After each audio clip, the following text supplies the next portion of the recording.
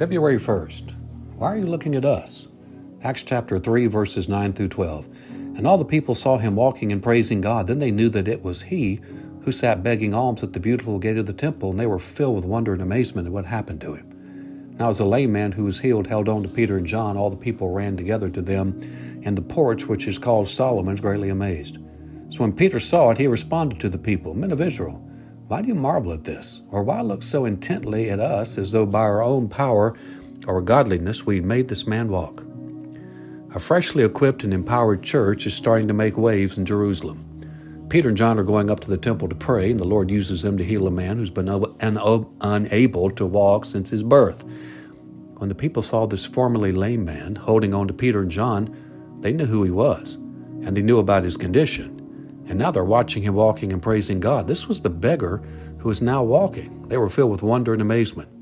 It's worth noting that people who witnessed this miracle were not filled with faith, just wonder and amazement.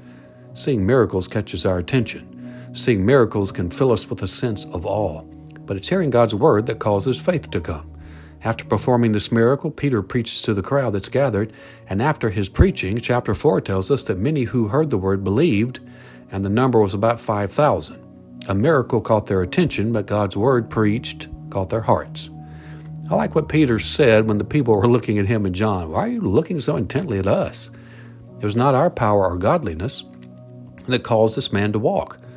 Peter then goes on in the following verses to proclaim that it was Jesus and faith in his name that made this man strong. What is very important to see is that Peter was not taking the credit or the glory for the miracle that took place. So Peter's attempting to divert the attention away from him and John and shift it onto the one who is the healer. The disciples were acutely aware of the fact that without Jesus and the Holy Spirit, they could accomplish nothing. They pointed the people to Jesus. They reminded these Jews what the prophets had said regarding Jesus and how he was the fulfillment of prophecy. The disciples believed that Jesus was coming back very soon, so they were doing everything they could to get people to him. Application. One of the greatest challenges we face today is exalting men instead of pointing men to Jesus. I must admit I get a bit weary of hearing preachers pump each other up as great speakers or great leaders.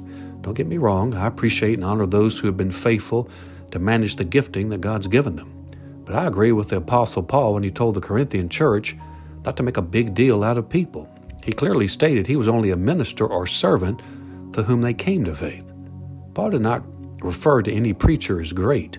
He called them faithful soldiers and servants. We do not help ourselves or our faith when we make a big deal out of people. It's God who gives the increase.